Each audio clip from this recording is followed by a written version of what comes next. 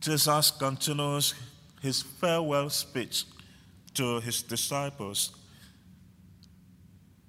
The farewell speech you see or read in the Gospel of John from chapter 13 to 17. His final, a kind of someone who is about to go.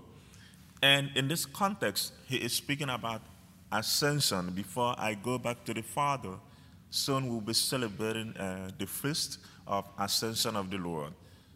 God goes with joy back to heaven, and he is leaving a special gift to the disciples and to every one of us, and that is the gift of peace.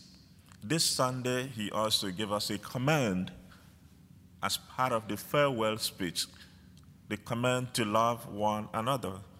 And today, he's given us the gift of peace. Psalm 38 tells us, in longing and deserving to live in the presence of the Lord, it mentions that we seek peace and pursue it. We have so many examples today in our world. There is war in Ukraine, Russia, that has been going on. There is war even in the country. Last week we heard about so many shootings going on in Buffalo, in Houston, and in Orange County, California. This and many more, even amongst us, in our families, in New Orleans, in Louisiana. You see many examples pointing to the fact that we need peace in our troubled world. The psalm this morning says, "Your friends make known the glorious splendor of your kingdom." God's kingdom is a kingdom of peace, a kingdom of holiness, a kingdom of grace. Right from the time of the prophecy of Christ, Isaiah tells us that the child, among other things, is the Prince of Peace, mighty God, and all of that, wonderful Counselor, and all of that. The Prince of Peace. And when he was born, the angels sang, as we sing every Sunday, "Glory to God in the highest, and on earth, peace to people of good will." So many things we can talk about today, but for brevity of time, peace is much needed. But one single thing here, Christ says, "Not as the world do give peace." When I'm troubled, when I'm stressed, when I'm frustrated, where and how do I seek peace?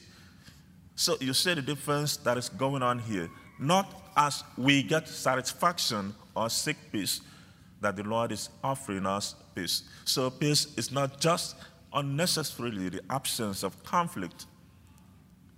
Much more like using the Greek word shalom, when you feel, even in the midst of troubles, in the midst of things not working out fine, I still believe and know that he is always there before me. Right before you get to the end of the discourse, the farewell discourse, I think in chapter 16, he says, "I have told you this so that in the world there will be troubles, there will be everything. But I have told you this so that you will know my peace, so that my peace will be in you. So be not afraid, for I have overcome the world." So it is a kind of peace that assures us, even when things are not 100%, that the peace of the Lord will always guide us, lead us. That is one side of it. But also he calls us, like the psalm says, to go and make known the peace of Christ in our troubled world. To seek peace, to pursue it, and to speak about it, to thirst after it, and to long to establish it. That is the kingdom that he calls us to. In the Beatitude, the Sermon on the Mount, chapter 5 of Matthew, it says, "Blessed are the peacemakers," and we are the one to go about making peace like Christ himself, making peace by the blood of the Lamb. May God bless his words always in our hearts through Christ our Lord. Amen. May we now stand to make our petitions.